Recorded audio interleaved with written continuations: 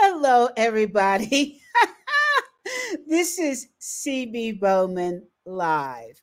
And we are coming to you about 30 minutes late, and I apologize, but we had such troubles using StreamYard today.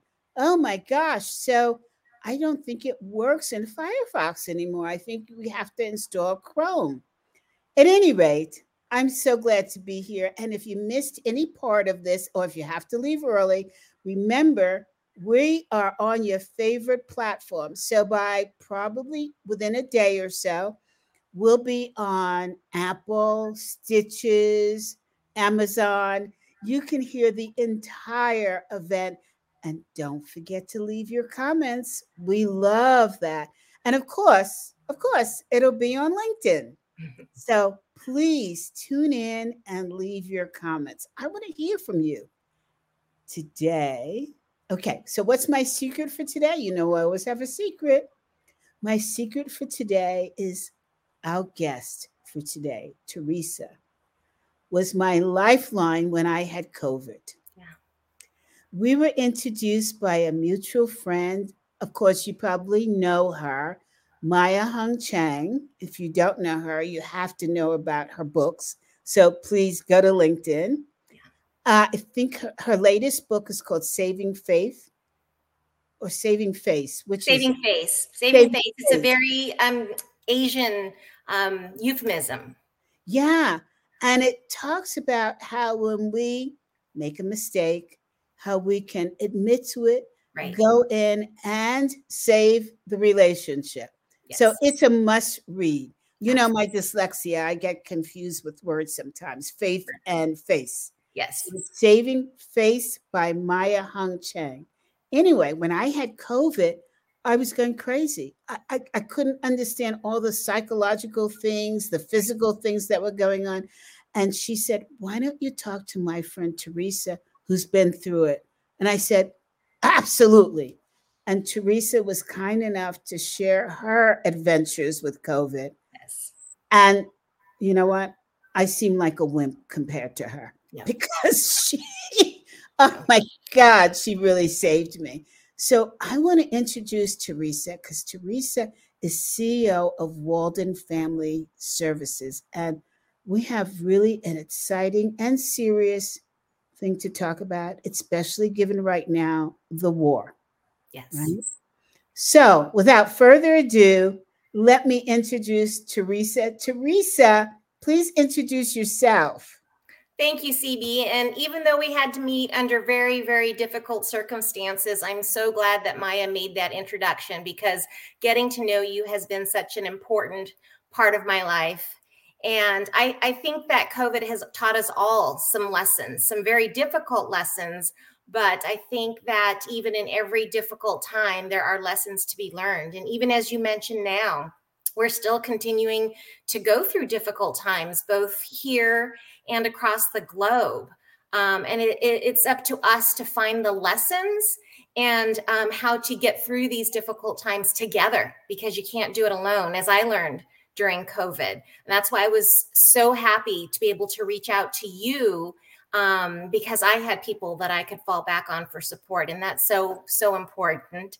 So, but yes, I'd like to tell you a little bit about myself. The reason I knew so well the title of Maya's book, of course, besides being one of the first people to read it, is because I myself, like Maya, was born in Asia. I was born in Japan. Though I was raised primarily in San Diego, California, and have not looked back. I actually consider San Diego, California my home now, and I love it here. It's 80 degrees today. So as you can imagine, there's a lot to love about San Diego and California in particular. I attended UC San Diego, and I majored in communications and minored in sociology and political science. And immediately after graduating, I entered into public relations and advertising. And actually, that's where I met Maya a long time ago. I'm not going to tell you when, but it was a very, very long time ago because, as you know, Maya is a public relations and communications expert. No, I did not know that. Oh, she is actually. She has degrees from some of the best universities in the world and the country in that field. In fact, I believe her oldest son, Tyler, is also pursuing communications as well. So that's how Maya and I got to know each other from my time at UCSD and both of us being activists in the Asian Pacific Islander community. Yeah. That a secret from, no wonder why her books hit the New York Times bestseller list. Absolutely. Oh my God. Absolutely. So she was a few years older than me. And so I really learned a lot from her when I was a student at UCSD. So, and throughout life. And so we've actually, since an early age, have been best friends since then. And, you know, we're each other's weddings and for the birth of each other's children and so forth. And then, as I mentioned, activists in the Asian Pacific Islander community. So that's why I really, really enjoyed her books. And so I started off in San Diego in the advertising and PR industry right after college. And it was a very exciting time. I got to work on some wonderful accounts like the rollout of the Got Milk campaign. No way. Yeah, yeah. Favorites. Yeah, absolutely. Who were you working for then?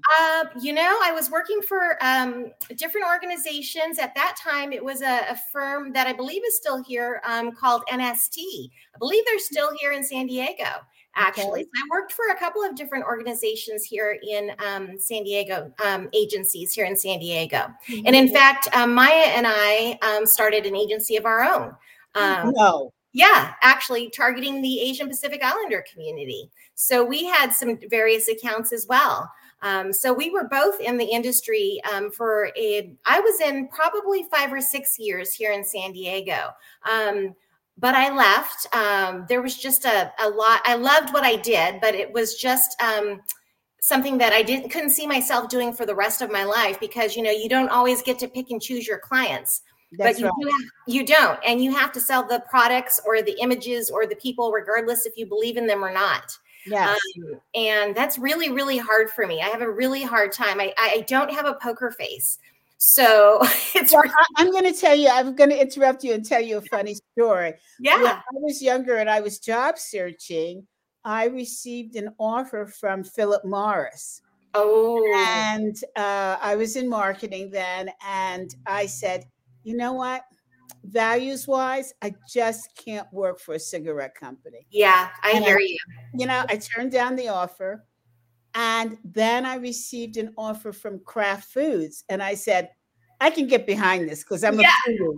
And by the way, we have to go back to talking about food in Japan, which was my favorite. I was there. Oh, my God. The best was going downstairs in the stores, in the like clothing stores. In the department stores, the basements are all full of food courts. Oh, can we talk? Exactly. So you get to shop and eat at the same time. You could spend the entire day because it's multiple levels for everything you would ever need to buy. And then you either start or end or sometimes both in the basement and eat. Oh the food.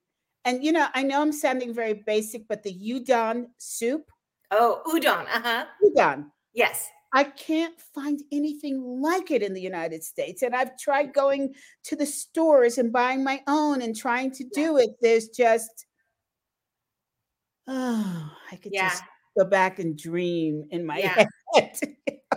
And I think the best udon I've ever had is actually at a train station, believe it or not. You know, it's those little places, the hole in the wall that you don't think about, you know, and the little place on the side of the road that only doesn't have any place to sit, just an open window, and you eat at the counter. Yes. Oh my God. You're wanting me. I'm feeling like I need to get back on the plane and get over there just to eat. And I have to tell you, the funny thing about Maya and I, and we used to travel a lot prior to having kids, but then also when we were kids, but all of our meals were planned around food. I mean, literally, we picked places where we could go, where we could eat. And that's still true to this day with my family, is planning our meals around where we can get good food. I'm very food centric, and my entire family is very, very food centric. And that's just something about our culture. I think that's even the way we say I love you to our family members is, have you eaten? That's just a very standard. Yes. I don't think I've ever heard my parents, to be honest with you, for very few times have my parents actually said the words to me, I love you. But when you walk in the door, have you eaten? And then they pack you up like so much food, so much food. Yeah. I love that analogy because, you know, I'm married to an Italian chef. Oh my God. I have put on so much weight since being married to him. Worth every minute and every pound, right? Well, so this is a sidebar, audience. I have to tell you, so I'm so fortunate. I get breakfast in bed every day, right? And so what he does is he gives me the food, and then he hands me the silverware, and then he'll stand there and he'll watch me take my first bite. Yeah. To see the expression. Yeah. And I thought about that for a long time before I realized what he was doing. And if my expression is good, he gets this smile on his face. Yeah. So I think it might be the same in Italian cultures. Probably. I love you. Yeah, absolutely. Absolutely. Yeah. I think that's true also. Yeah. Yeah. So thank you for helping me understand that. Yeah. Food is love in our culture. Food is love. My husband also, he's a fabulous cook. He makes, I make the Japanese food. He makes the Indonesian and the Chinese food. And you know, everything is planned around cooking. And even though our kids don't live in the home anymore, it's like, oh, okay, we're going to cook. But either we can drop it off to them or they're going to come pick it up. And if we can't see them anytime in the near future, we might as well not cook, because if you can't share it with you know, your family, what's the purpose of cooking? So food is definitely love. I have a solution. I'm in Colorado. It's not that far from San Diego. I'll be dropping by there one day. Yes, absolutely. Please do. And please do. Absolutely. This is why we settled in California, because we have much more access to our cultural foods in California. And so when my husband and I have traveled, and we traveled a lot to look, you know, at other places where we could retire. And every time we look, the first thing we look at is, where can we get our food? And if we can't, we're like, oh yeah, I think we're going to stick in California. Yeah, you know, Colorado is not the food capital, but it is for health and hiking. Yes, and it's beautiful. Surprisingly, fishing and golf and everything else. But the food here, not so much. Yeah. But anyway, back to my story. So I was offered this position at Philip Morris. I said no because of the cigarettes. And so I received an offer from Kraft Foods. Lo and behold, years later, who purchases Kraft Foods? Philip Morris cigarettes. Yeah. Oh my God. I was in so much trouble because you would go to a meeting and people were sitting there smoking away because at that time they allowed it.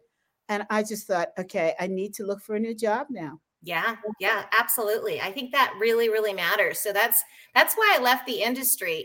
Just because, as I said, you don't get to pick and choose your clients. And right. And I don't have a poker face. And I think people know when I like or don't like something, unfortunately. I just have no ability to hide it. So yeah, and you know, that's not good in a PR person at all. At all. So it was not a good fit for me. So believe it or not, I transitioned into politics, and people are like, wait, what? Politics? But I really found it to be much more welcoming and affirming, particularly in San Diego. I think politics, you know, everyone says politics is local, and it really is. And, you know, I worked in representing the Asian Pacific Islander community, and my colleagues, you know, I had colleagues that represented the LGBT community, the Black community, the Latino community. And, you know, we worked really hard to make sure that, and there was people who represented women and children. I got to fit into that role towards the end. And we worked really hard to make sure those community voices were heard and uplifted, and that their concerns were being met, and that when there were contracts given out by the city or any businesses or conventions or events that came to the city, for instance, the Super Bowl, when we were able to bring the Super Bowl to the city of San Diego, we had workshops for minority business enterprise and women-owned enterprises saying, and we pulled in the folks from the Super Bowl and said, this is how we do business here in San Diego, we want to make sure that they have access to contracts as well. So I really felt that at least at the level that I worked for and the person that I worked for really wanted to make a difference in our community. And it had more of an impact. And I think that's in part because I worked for a woman who was a single mom, and she had faced a lot of adversity in her career. So she was much more supportive at understanding other people who had faced a lot of adversity. And it was really important to me, the work that we did. I wasn't able to stay in it beyond her term, because when I had my own young children, those hours in politics, it's crazy hours, right? But wait, Teresa, let's go back a little bit. Yeah. And God, you have such a wealthy background. Oh my God. All right. First, tell me, how did you go from PR to politics?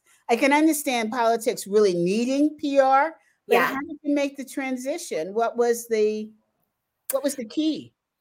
Volunteerism. As I mentioned, I had been a community activist in the Asian Pacific Islander community since my early days at UCSD. I was involved in the Asian Pacific Islander Student Alliance. I was an officer, and we did a lot of outreach campaigns all across San Diego. And then I started volunteering on political campaigns for causes that were really important to me. So when the time came, and they were looking for somebody to represent the Asian Pacific Islander community, someone put my name forward, and then they called me for an interview. And of course, I jumped at the chance because, as I mentioned, I was not happy in the advertising and PR world at all, representing some of the clients. And also not just the clients, but advertising and PR, as you know, probably, it was very, very cutthroat.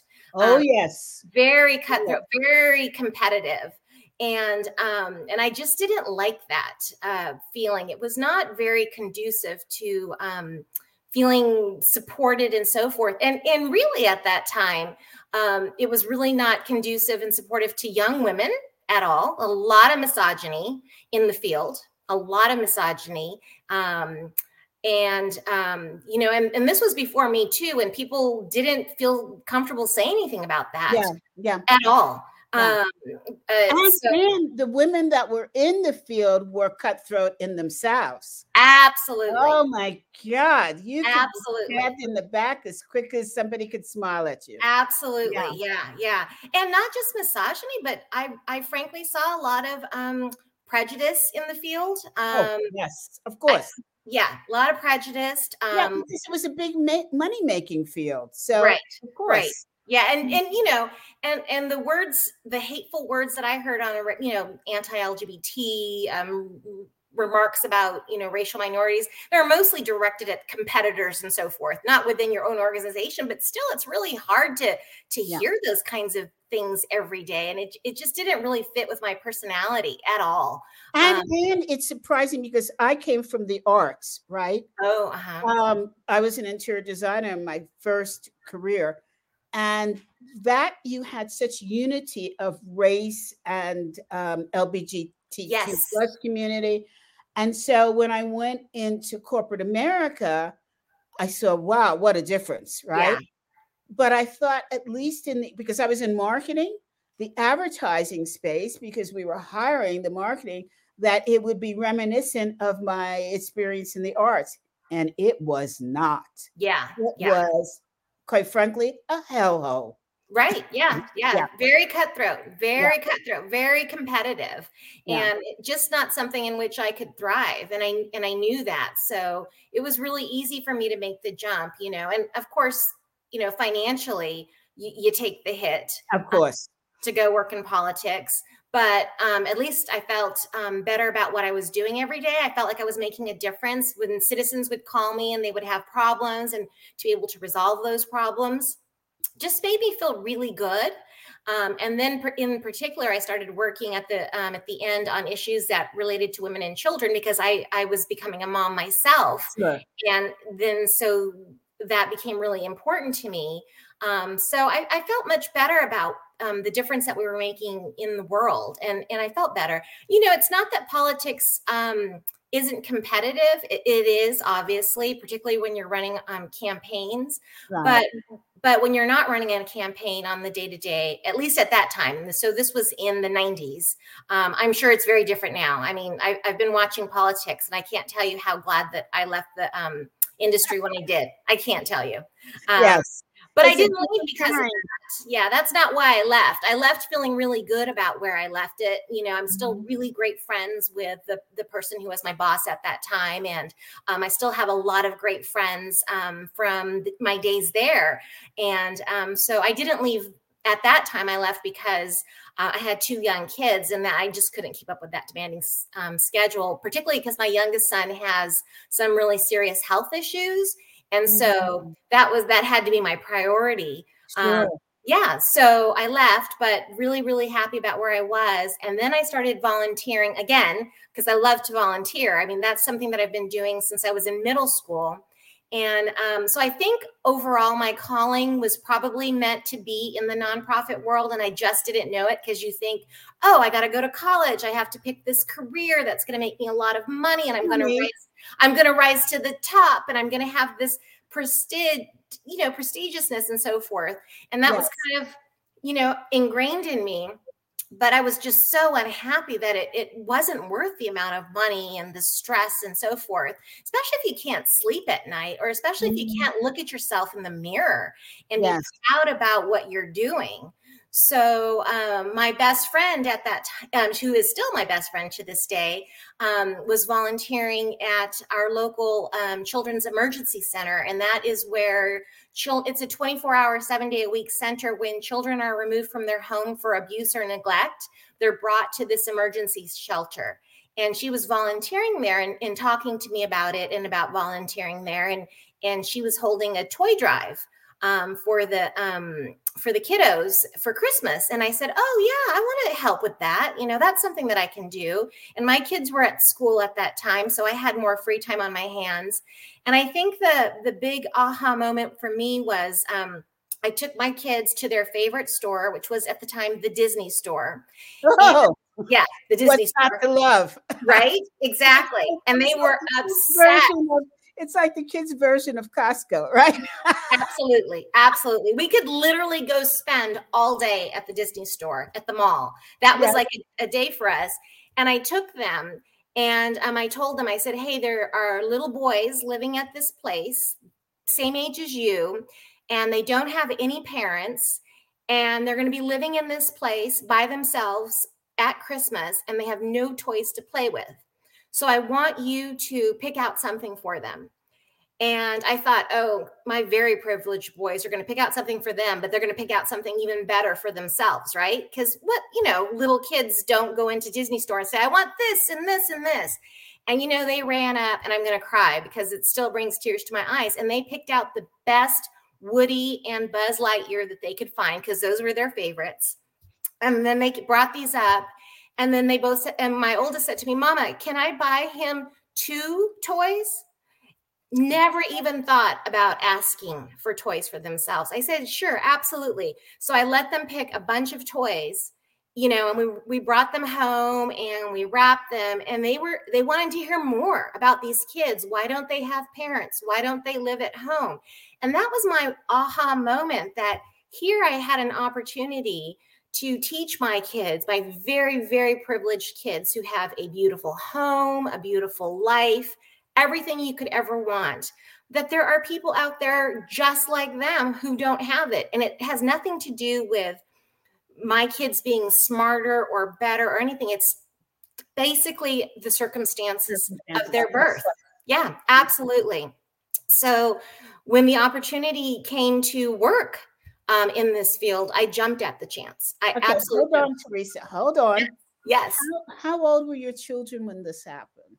My oldest one was in kindergarten, and my youngest one was in his last year in preschool. So I would say like 4 and 5 years old. Yeah. So for them to walk into a place and to understand the concept, because we're just such a tight-knit family. They grew up, my parents lived literally, I think, 10 houses down from me. So their concept of family is like your family's always around. You're always either at your grandparents' home or your grandparents are at your home, and meals are shared together. And for them to figure out at such an early age that there are children who don't have that, I think, it's so beautiful, because I now know you're the third parents that have raised their children to give at Christmas. Yeah. Versus getting at Christmas. And to me, that's so important. I never had my own children. So I made it a plan every Christmas for the past 30 years. I did Toys for Tots. Oh, very good. And that's the greatest time of the year for me. Right. It literally brings me back to childhood. Yeah. Because I remember our last Christmas as a family, as still believing in Santa Claus, which we know he exists. Mm-hmm. I woke up and the family room, you couldn't move. It was so filled with gifts. And I remember that feeling, and I always want a child to have that feeling. Yes. And when I met my husband on the third date, I believe it was, he asked me out and I said, I'm sorry, but I have to go shopping for toys. And I know he thought I was crazy, right? And he said, for toys? What kind of toys are you talking about? I said, for children. And he said, but I thought you don't have any children. I said, I don't. I said, but at Christmas time, I'm Mrs. Claus. Oh, yeah. And we went to Sam's, and he became so involved in helping me select toys. I thought, this is a man I'm going to marry. That's a good man. Absolutely. He passed that test with flying colors. Yeah, absolutely. Absolutely. I mean, it's so important. Yeah, absolutely. Yeah. Philanthropy, giving back to the community, helping those who are by through no fault of their own are born in difficult circumstances. I mean, yes. I think that is something that everyone should be doing. And now that I get to do that, I've been able to do that for 20 years for a living. It's just amazing. It absolutely is amazing. And it's become a mantra in our family. And it was not just at Christmas. My boys did the same thing for their birthday. They kept one gift for their birthday, and they gave all of their other gifts to the kids in the shelter. And and they volunteered for every toy drive, every Halloween costume drive, every backpack drive. They still to this day are philanthropic and volunteer at other opportunities, as many as possible. They also do other things with me. You know, we march in Pride. They marched with me at Black Lives Matters. We've realized early on that, we can affect change in this world. One person can make a difference in the life of a child. Yes. And so that's been something that we've been doing for since my kids were little. And I know it's something that they're going to do for the rest of their lives. Kudos to you. Kudos. Yeah. Well, no, kudos to the organization working in a field that allowed me to role model this for my children, but also to be able to feel really good about what I do, to be able to sleep peacefully at night, and to know that we're making a difference. And so, and to anybody I say out there, if you're not in the career that you want to be, don't worry about it. I was much older when I got into the career that I'm in now. I found my calling much older in life. Me too. Right. Yeah. And it had nothing to do with my degree or anything. But, so if you have a passion or if you have a hobby and you think that's something you want to pursue, go out and volunteer or just try. You're never too old. Just try it, I love what you're saying. I was just interviewed by Isabella Lunding, and my platform is courage. Mm-hmm. Right. It's not about, because I looked at it, and I came into this accidentally last year when I was asked to speak at an event on courage. And I said, what, are you kidding me? I don't know anything about it. Ask me about DEI, ask me about coaching. What do I know about courage? And was told, you are the most courageous woman that we know. Yes. And so I sat down at my computer and I started to write my keynote. And all of a sudden, my fingers like, and I realized that was my calling. And it's not about talking about courage in an esoteric manner. It's actually teaching people how to implement courage. Right. The things that your children have learned from you, this caring about others, that's courage, because I am sure in this day and age, they could be ridiculed. What are you giving away stuff for? You know?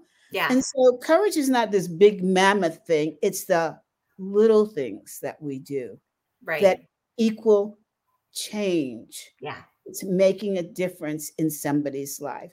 And so I want to know how you decided to open Walden and tell us what it's about. And I am like so honored. Oh, well, thank you. Well, I have to say, I didn't open Walden. I've been here for 20 years, and Walden is 45 years old. But we are a foster care, adoption, prevention, and housing nonprofit organization that operates all throughout Southern California. We serve children from newborn all the way up to 24. As I mentioned, they're children through no fault of their own, have ended up in the system somehow. And what we want to do is to make sure that they have all the tools that they need so that they can become successful adults and break the cycle of child abuse, neglect, poverty, etc. So that if and when they choose to be parents, they know that they have the skills that they need to raise them in a much better way than they were raised, in a much better situation than they found themselves in that they were as children. So up to age 20? 24. What? 24. Right. Tell me what you might hear London adding to the conversation, my four-legged little child who bosses us around. But getting back to this, tell me, what is it that you can offer the 20-year-olds? Do they not feel like they know it all? How do you help them? Well, I have to say, at first, many 20-year-olds, and I'm speaking from experience as the mom of two early 20-year-old boys, feel like that they do know it all. Can I tell you? Right? At first, many of them do.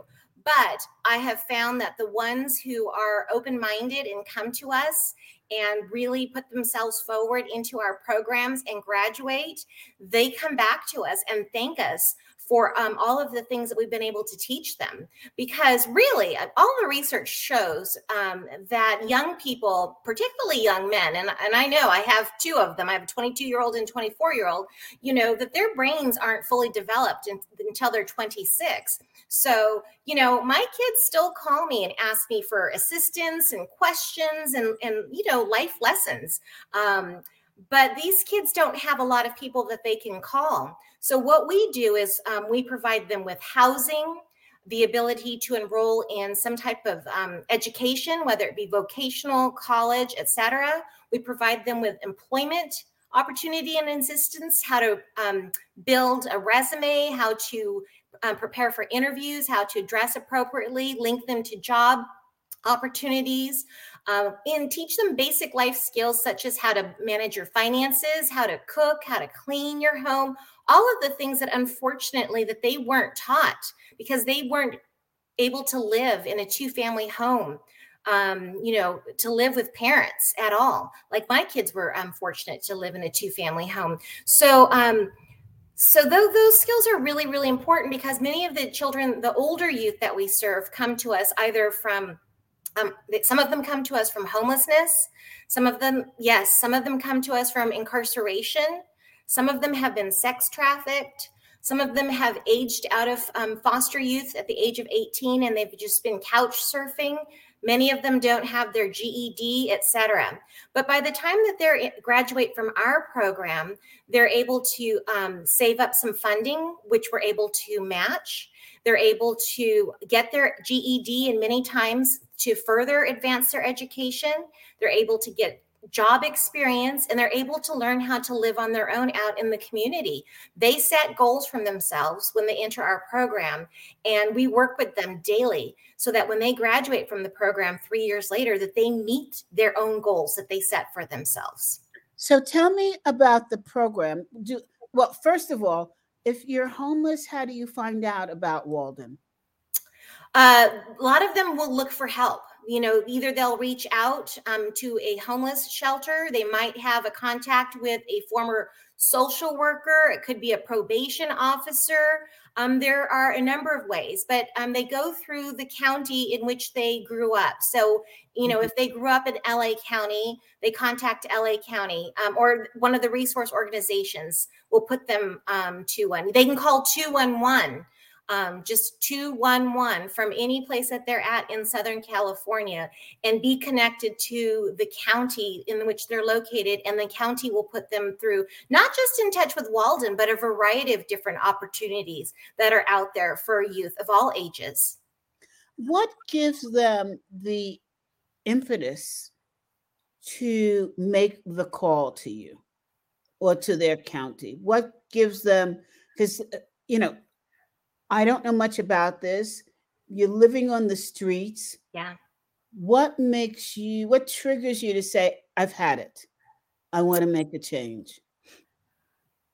I think desperation, honestly, really desperation. It's really not. Walden has participated. We've volunteered in the homeless count in various parts of Southern California in the past. And it's a really, really eye-opening experience to see so many youth who are out on the streets, the majority of which are actually LGBT youth, and they're out on the streets because they've been kicked out of their homes. But some are former foster youth who aged out and had no place else to go because they weren't provided with opportunities at the age of 18. So I think desperation. Honestly, these kids don't want to be out on the street. It's really hard out there. You can't sleep with two eyes closed. It's dangerous.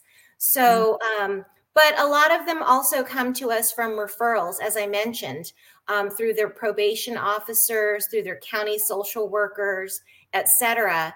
And they call us. Unfortunately, we have a waiting list in all of the counties that we're in Southern California. It's very, very difficult, particularly now during COVID.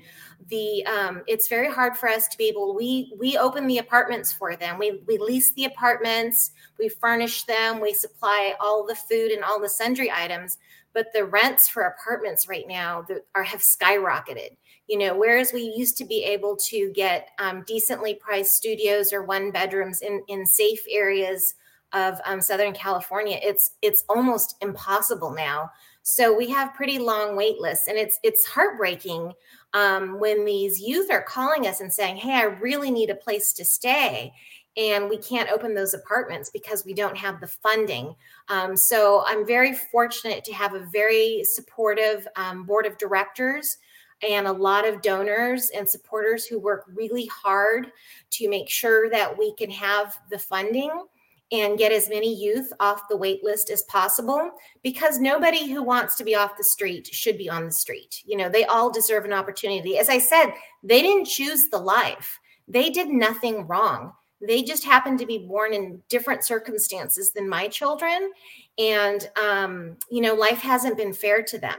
So it's up to us to make sure that they have the opportunities that they need to reach their goals and be successful in life.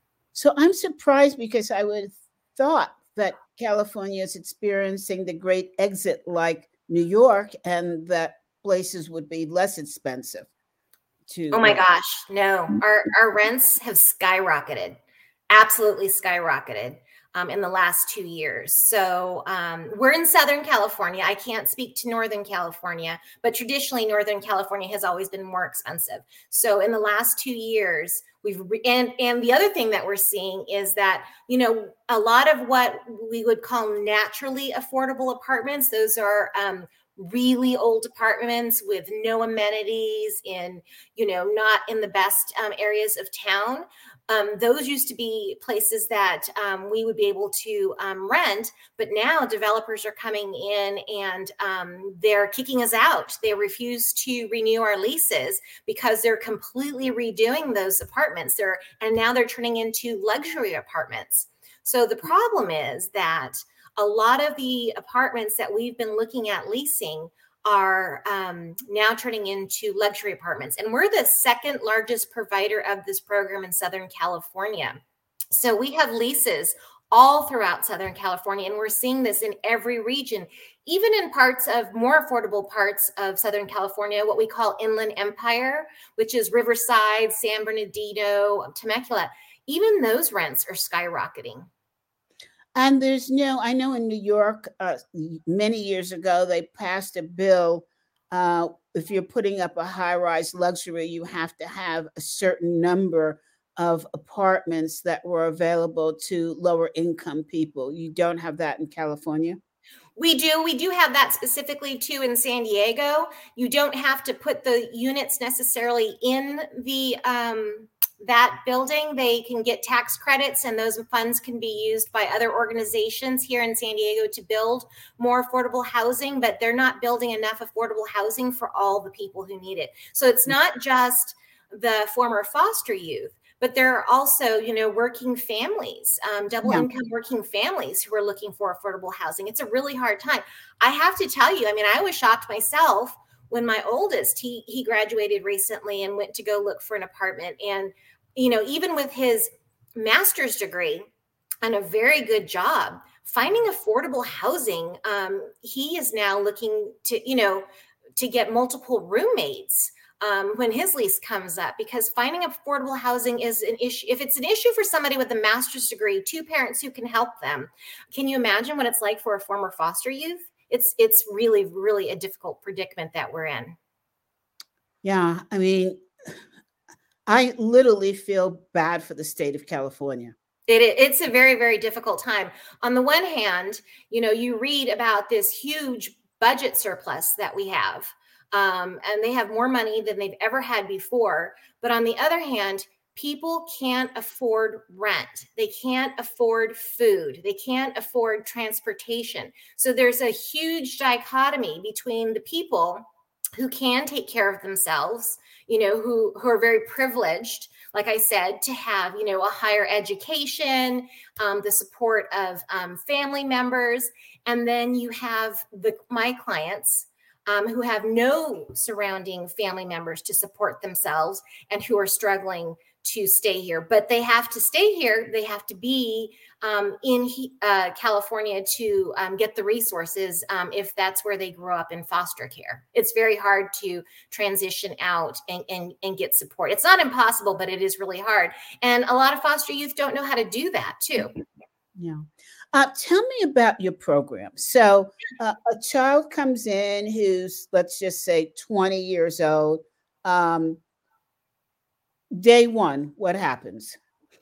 Well, we try to get to them earlier than 20, because in California, there are two programs for former foster youth. So there's a program for 18 to 21-year-olds. And then there's another program for 21 to 24-year-olds. So we believe that they need the full 3 years in our program in order to graduate successfully. So we will get to them hopefully at the age of 18, if at all possible. And then we will work with them right away. If they don't have a GED, to get them a GED.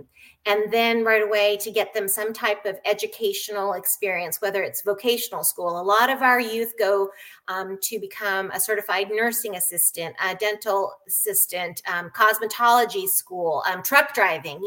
Those are the kinds of things. And some of them will go to a community college. Our community college offers wonderful resources here in California for former foster youth. And then some of them will go on to a 4-year university, though unfortunately, that's a very low percentage in the United States. Less than 3% of former foster youth graduate with a bachelor's degree within 12 years of exiting the system. But it's not impossible. We have many youth who've done it, and they've actually even gone to get their master's degree. So we make sure that they have the skills that they need so that they can be gainfully employed in the field in which they want to by the end of 3 years. And that's a very short time frame, because I can tell you at 21, my kids weren't self-sustaining at all. So but give me an example of the program. They come in, let's say at age 18, and then what happens next? We find them an apartment. We fully, as I said, stock the apartment. We enroll them in school, and we start teaching them skills. We have skills either one-on-one. We have a skills trainer that will work with them either one-on-one or in group sessions, such as I mentioned, how to how to open a bank account. That's one of the first things that we do. How to get your paycheck direct deposited, how to balance your checkbook, how to set up and pay your utilities, how to budget every month, those kinds of things. But then we also teach them how to work on your resume, how to dress appropriately, how to interview, how to get along with other people. It's not just everyone that you grew up with in foster care, how to be a good neighbor in the apartment complex and you're living in. Yes, you're free and you're on your own at the age of 18. You've got your own apartment. That doesn't mean you can blast the music at all hours long or, drop soda cans on the floor, etc. Teaching them those basic life skills. And I always say that it's a little bit harder for these kids because I don't know if I live really close to a university and I see what a lot of the kids at the university do, including my own kids. I wouldn't walk into my own kids' places when they were at the university. I felt like I needed a hazmat. I literally moved them in, and then when they moved out, they were on their own. But our youth in our program, we walk in, do spot checks unannounced and see how clean it is, how organized it is. Do you have healthy food in your refrigerator? What's in your pantry? So they are held to higher standards than my own kids are held to. And I remind my kids all the time about how lucky they have it in life, So, but what about clothes? How do they get clothes? Well, we have resources in the community that we link them to help them with interview clothes and all of those kinds of things. So we're very, very fortunate that we collaborate with different organizations to provide them with different resources that they might need in the community so they can get work clothes. And then at the holidays, as I mentioned to you, we have a lot of donors who help give out holiday gifts and during the school year, backpacks and school supplies, all of the things that, are the extra things that really make the difference when our kids are going to school and to work. So they don't feel different from their peers, and because they shouldn't feel different. They did nothing wrong. So let me because what I'm trying to get to is how people who are listening can help, right? Yes. So other than to send money, which we know is always welcome, but I think about it and I say to myself, I have literally an entire basement full of clothes that are business clothes that I no longer need because most of all my work now is by Zoom, right? Right. So I can have on pajamas below and just a nice top that I picked up at TJ Maxx. Right. But the cost of shipping. And also Walden doesn't have the capabilities to store them, to be honest with you. And that's why we link them with other resources in the community that have those capabilities. Because of COVID and our inability to hold fundraisers, one of the only things that we can do is to save funding is on our office space. So we have actually reduced our office size in some places, and we'll probably continue to do so, especially as more of us are working remotely these days. So we don't have any storage room. So there are different organizations that will have a day that say, we're going to be in your neighborhood and we're going to have work clothes. Come here on this day. So we send our youth to those, or, at the holidays, they will drop off gifts for our youth, etc. So really, we're not the organization to donate those items to. We work with other resources But there are some items that are always in demand, like our apartments. We're moving youth into our apartments on a regular basis. So we have a wish list on our website at waldenfamily.org of the things that we can use on a regular basis. And then the things that we can't, there are other organizations that we can refer people to. But there, like I said, we have some great partners who we work with. So how does one find out about those partners? And let's just go back to the clothing example. If people wanted to send, for example, St. John suits, Ooh, but yeah. they know they're incredibly expensive to ship because you're talking about good weight material. Do these organizations work with them and suppose they're across the country in getting the clothes to them? You know, there's just so much waste that I see in the United States. Yeah. No, I would actually suggest you find a local organization and give local, because there's environmental impacts as well too. I mean, that's something that we always want to consider. So I would say give local if you can. But you know, so like one of the organizations we work with here, I think their name is My Girlfriend's Closet, and they get everything from our young youth all the way up to our 24-year-old youth, and they open kind of a retail boutique several times a year for our young women, you know, and there are other organizations who've given clothing for our young men. But definitely give local, because we definitely have environmental impacts to consider. How does that affect the environment? The extra shipping and so forth. Mm-hmm. Yeah. The fossil fuel, particularly. I drive an EV, so okay. I try to be environmentally conscious as much as possible. Now let's go to the education part, because you know there's so many coaches that I know. Yes. That are throughout the United States that coach CEOs and the like. And I'm sure they would love to know how to support, you know, doing a Zoom presentation, a webinar, or something like that to support these youths. Yeah, we've had, Yes. How does that happen? How does that take place? Zoom. We do them on Zoom now. So we have presentations of all different kinds. Again, a lot of the, as I mentioned, all of our youth are all over Southern California. So we utilize Zoom for all kinds of presentation, whether it's financial management, how to pay your utilities, bank accounts, how to apply for jobs, all of those kinds of things. So again, if anyone is interested in getting involved, go to waldenfamily.org. And we'd be happy to talk to them. And it wouldn't just be necessarily for our youth, but, you know, I think helping with our staff as well. I think our staff, that might be something that our staff is interested. You met the amazing Dr. Darjane Graham-Perez.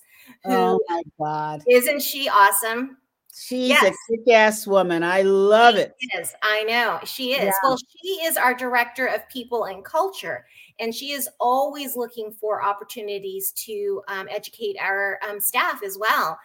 She is in charge of health and wellness, diversity, equity, and inclusion. So if anybody has any interest in that, they can go on our website. But as you can imagine, this is a very, very hard field to work in. You hear a lot of very dark, sad stories about abuse and neglect. So it's just important for our team members to take care of themselves as it is for us to take care of our youth.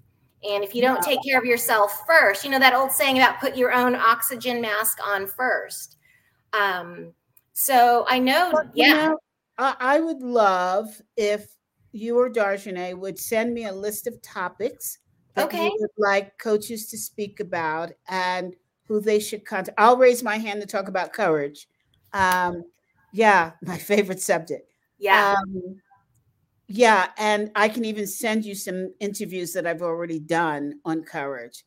The other thing that I would encourage is, this idea just struck me. Like the interview I'm doing with you, I have interviewed over 90 professionals that have incredible experiences and advice, and they're all available for free of charge. And so I would, Dr. Boyatzis, they can listen to them in chunks. The only thing I would ask, leave comments. Yeah, yeah, And absolutely. that would be an amazing experience. It's almost like a master class. Right, right. Adults. And a lot of people are talking about the books they've written or, you know, presentations that they've done. And there's so much learning in these video casts that I've done. I would be more than happy for the children to look at them and to learn. Right, absolutely. Yeah, absolutely. Particularly people, I think the stories that resonate for them are those who've overcome huge obstacles like our youth have.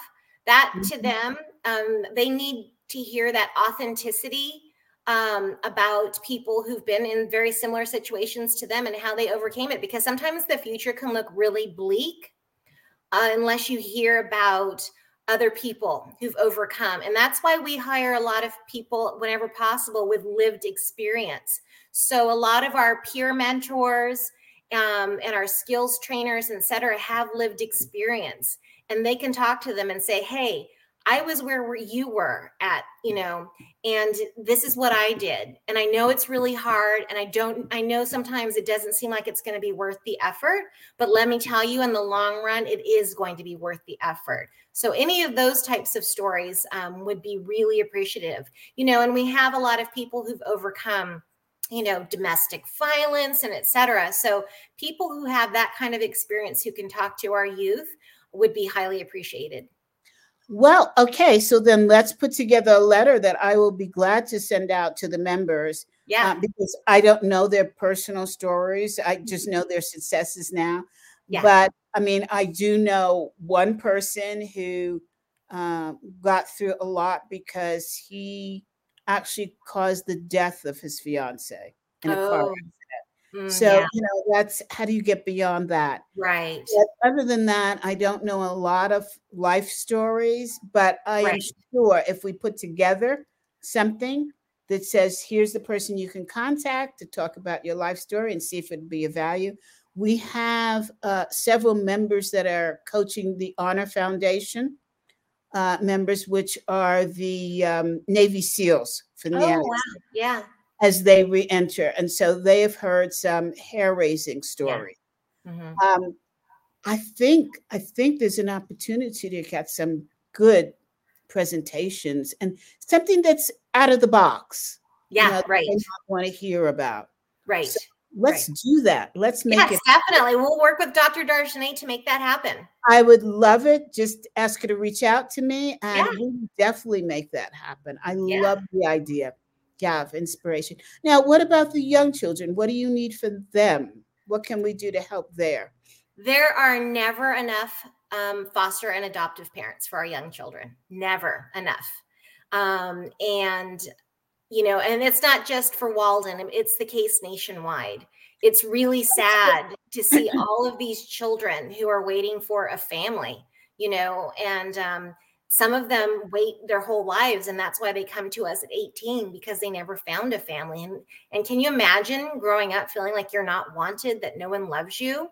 So first and foremost, yeah. And it may not be you, but talk about it at your church or your temple, or talk about it at your book club or any social or professional organization you belong to. And it may not just be at Walden. Nationwide, we need more foster and adoptive parents. We are at a crisis of children who are the future of our country, but they're growing up not feeling loved, wanted, and supported. So I don't think that people think about that on a daily basis. And that first and foremost is our biggest need. I have a final question for you. Why do you feel that so many Americans, when they go to adopt, they leave the country to adopt? And that leaves us empty handed for adoption opportunity, for children to be adopted here in the United States. Why is that happening? And it's not new, it's been happening for years and years. Yeah, it breaks my heart. I think maybe they're afraid that the child having family in the United States may be an obstacle for them. that the having a family in the United States, the biological family, the biological family of the child in the United States may be an obstacle for them, and that they might try and take the child back. I mean, I don't know. There are just so many children here in this country, and also too. But you know what? There are children in other countries as well. So everyone deserves to have a loving family. So I think that people just need to follow their heart and their calling. But there are so many children here too. That's what I want to remind people. I mean, in Los Angeles alone, there are over 70,000 children in foster care. It's more than any amount that's more than any amount that some states have. Some states don't even have that many. So if you can, again, like I said earlier, think local. If you can, look to your local organizations if you can. But most of all, you have to follow your heart and your calling. I mean, this is a lifelong decision, and it's not easily made. And you have to look internally and find that decision. But there's always children who need love. What do you feel? I mean, I've heard things like it's too complicated to adopt in the United States. It takes too long. But yet I have friends that have adopted from Asia, from all over the world. And it seems to me that it takes just as long. It usually does. It usually takes about the same amount of time and effort. It really does. And again, I don't want to knock anybody who has adopted abroad, because no, I'm not saying that. I'm just trying to. But it definitely takes about the same amount of time, and probably less resources. I think though that there are definitely some more rules when you adopt in the United States. They look at things like your house, and do you have your child safety items set in place before you bring your child home? Do you have your car seats and your safe cribs and those kinds of things? And maybe people are afraid about those rules. But we work very closely with the family to make sure that their house is ready when we do their home study, to help them get it ready. And if they can't afford the items that they need to get their home ready, we have some very generous donors who will come in and help somebody. So because we want to keep sibling sets together, and it's really hard, especially in Southern California. Not many people can afford to take 3 or 4 children all at once. We have some wonderful donors who've set up an endowment for us, and we use that funding so we can buy bunk beds, we can buy cribs, we could buy car seats for families who want to keep sibling sets together and really think that it's unaffordable to do that here locally. So I think maybe that might be part of the concern about the biological family coming into the picture, if they live in the United States, and maybe the costs and the processing difficulties. But as I said, we will work with every family to make sure that they have everything that they need to accept children into their homes if they would like to. This is really good to know. And I am really certain. I see that we have a lot of people from other countries dialing in today. And we have Catherine Stevens, who I think is with your company, your organization. She's the amazing fundraiser that makes it possible for our children and families to have all the resources that we need. So we wouldn't be able to do anything that we do without her. Thank you, Catherine, for your work. It's much appreciated. Do you have any final words to say about what's going on in the war zone with regard to children? Well, again, that is going to really deeply impact children. And I'm deeply worried about the trauma that they're going through and how it's going to impact them for the rest of their lives. We work with children who've been raised in trauma, and we see how that impacts them going down for the rest of their lives. And if they don't have the opportunities to heal like they do here, what negative impacts it's going to make as adults. So I'm really praying And I'm hoping there's a quick resolution to this. And there may be a need at some point, because of all of the casualties, again, to go there and adopt the children in that country as well, the Ukrainian children, because they may not have a homeland in the future, and they may lose all of their family members. And I think that's just devastating for them. And I hope that we can resolve that together as a nation, because children don't deserve it, again, through no fault of their own. If, I don't know if I'm supposed to do this, but I'm going to do it anyway. If somebody wanted to make a donation to Walden Family, they should, of course, vet you first, vet your organization first. And if that works, where would they send money, things, what they can to? Where would they send it to?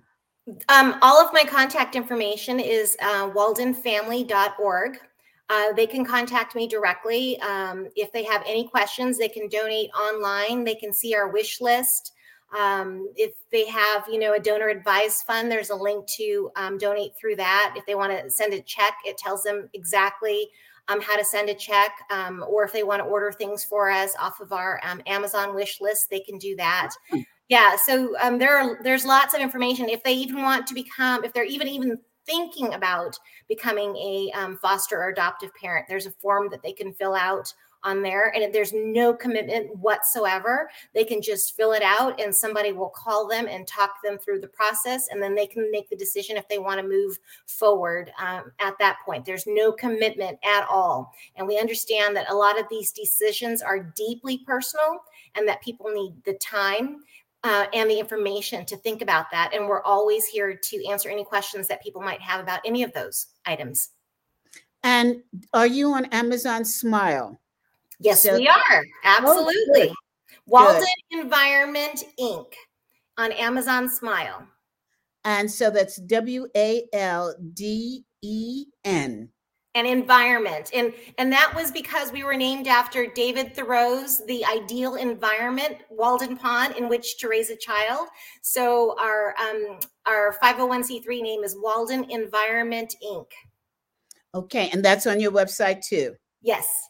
So for those of you who don't know about Amazon Smile, if you're ordering anything at any time on Amazon, and you want Amazon to donate money towards the amount that you purchase, I hope I'm explaining this right. Yes. Then Amazon will donate a specific amount of money to that 501c3 based upon how much money people spend on Amazon. And it's a wonderful way for not-for-profits to be able to collect dollars while you're purchasing what you would like.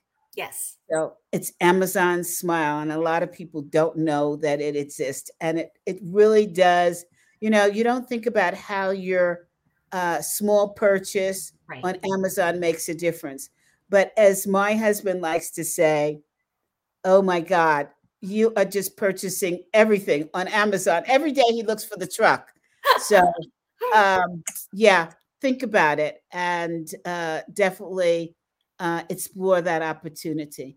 Teresa, it's been a wonderful opportunity to get to know you and about the amazing, amazing work that your organization is doing. Thank you, CV. Thank you. To know that there are people out there, organizations out there that care, makes such a difference. We were just talking about how devastated San Francisco has become with people on the streets, and to know that you're doing something with children to help prevent that. Yeah. It just warms my heart. Thank you. And I hope that the people that I know can contribute to solving these crises with relationship to children. Thank you. Everybody, this has been a more serious presentation than what we normally do.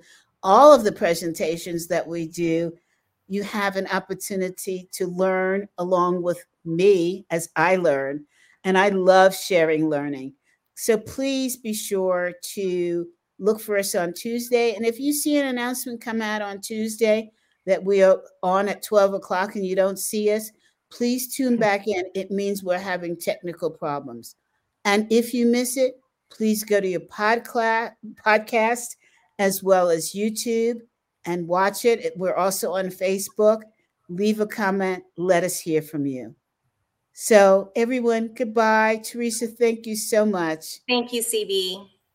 And we'll see you next Tuesday for another spectacular guest. Bye now.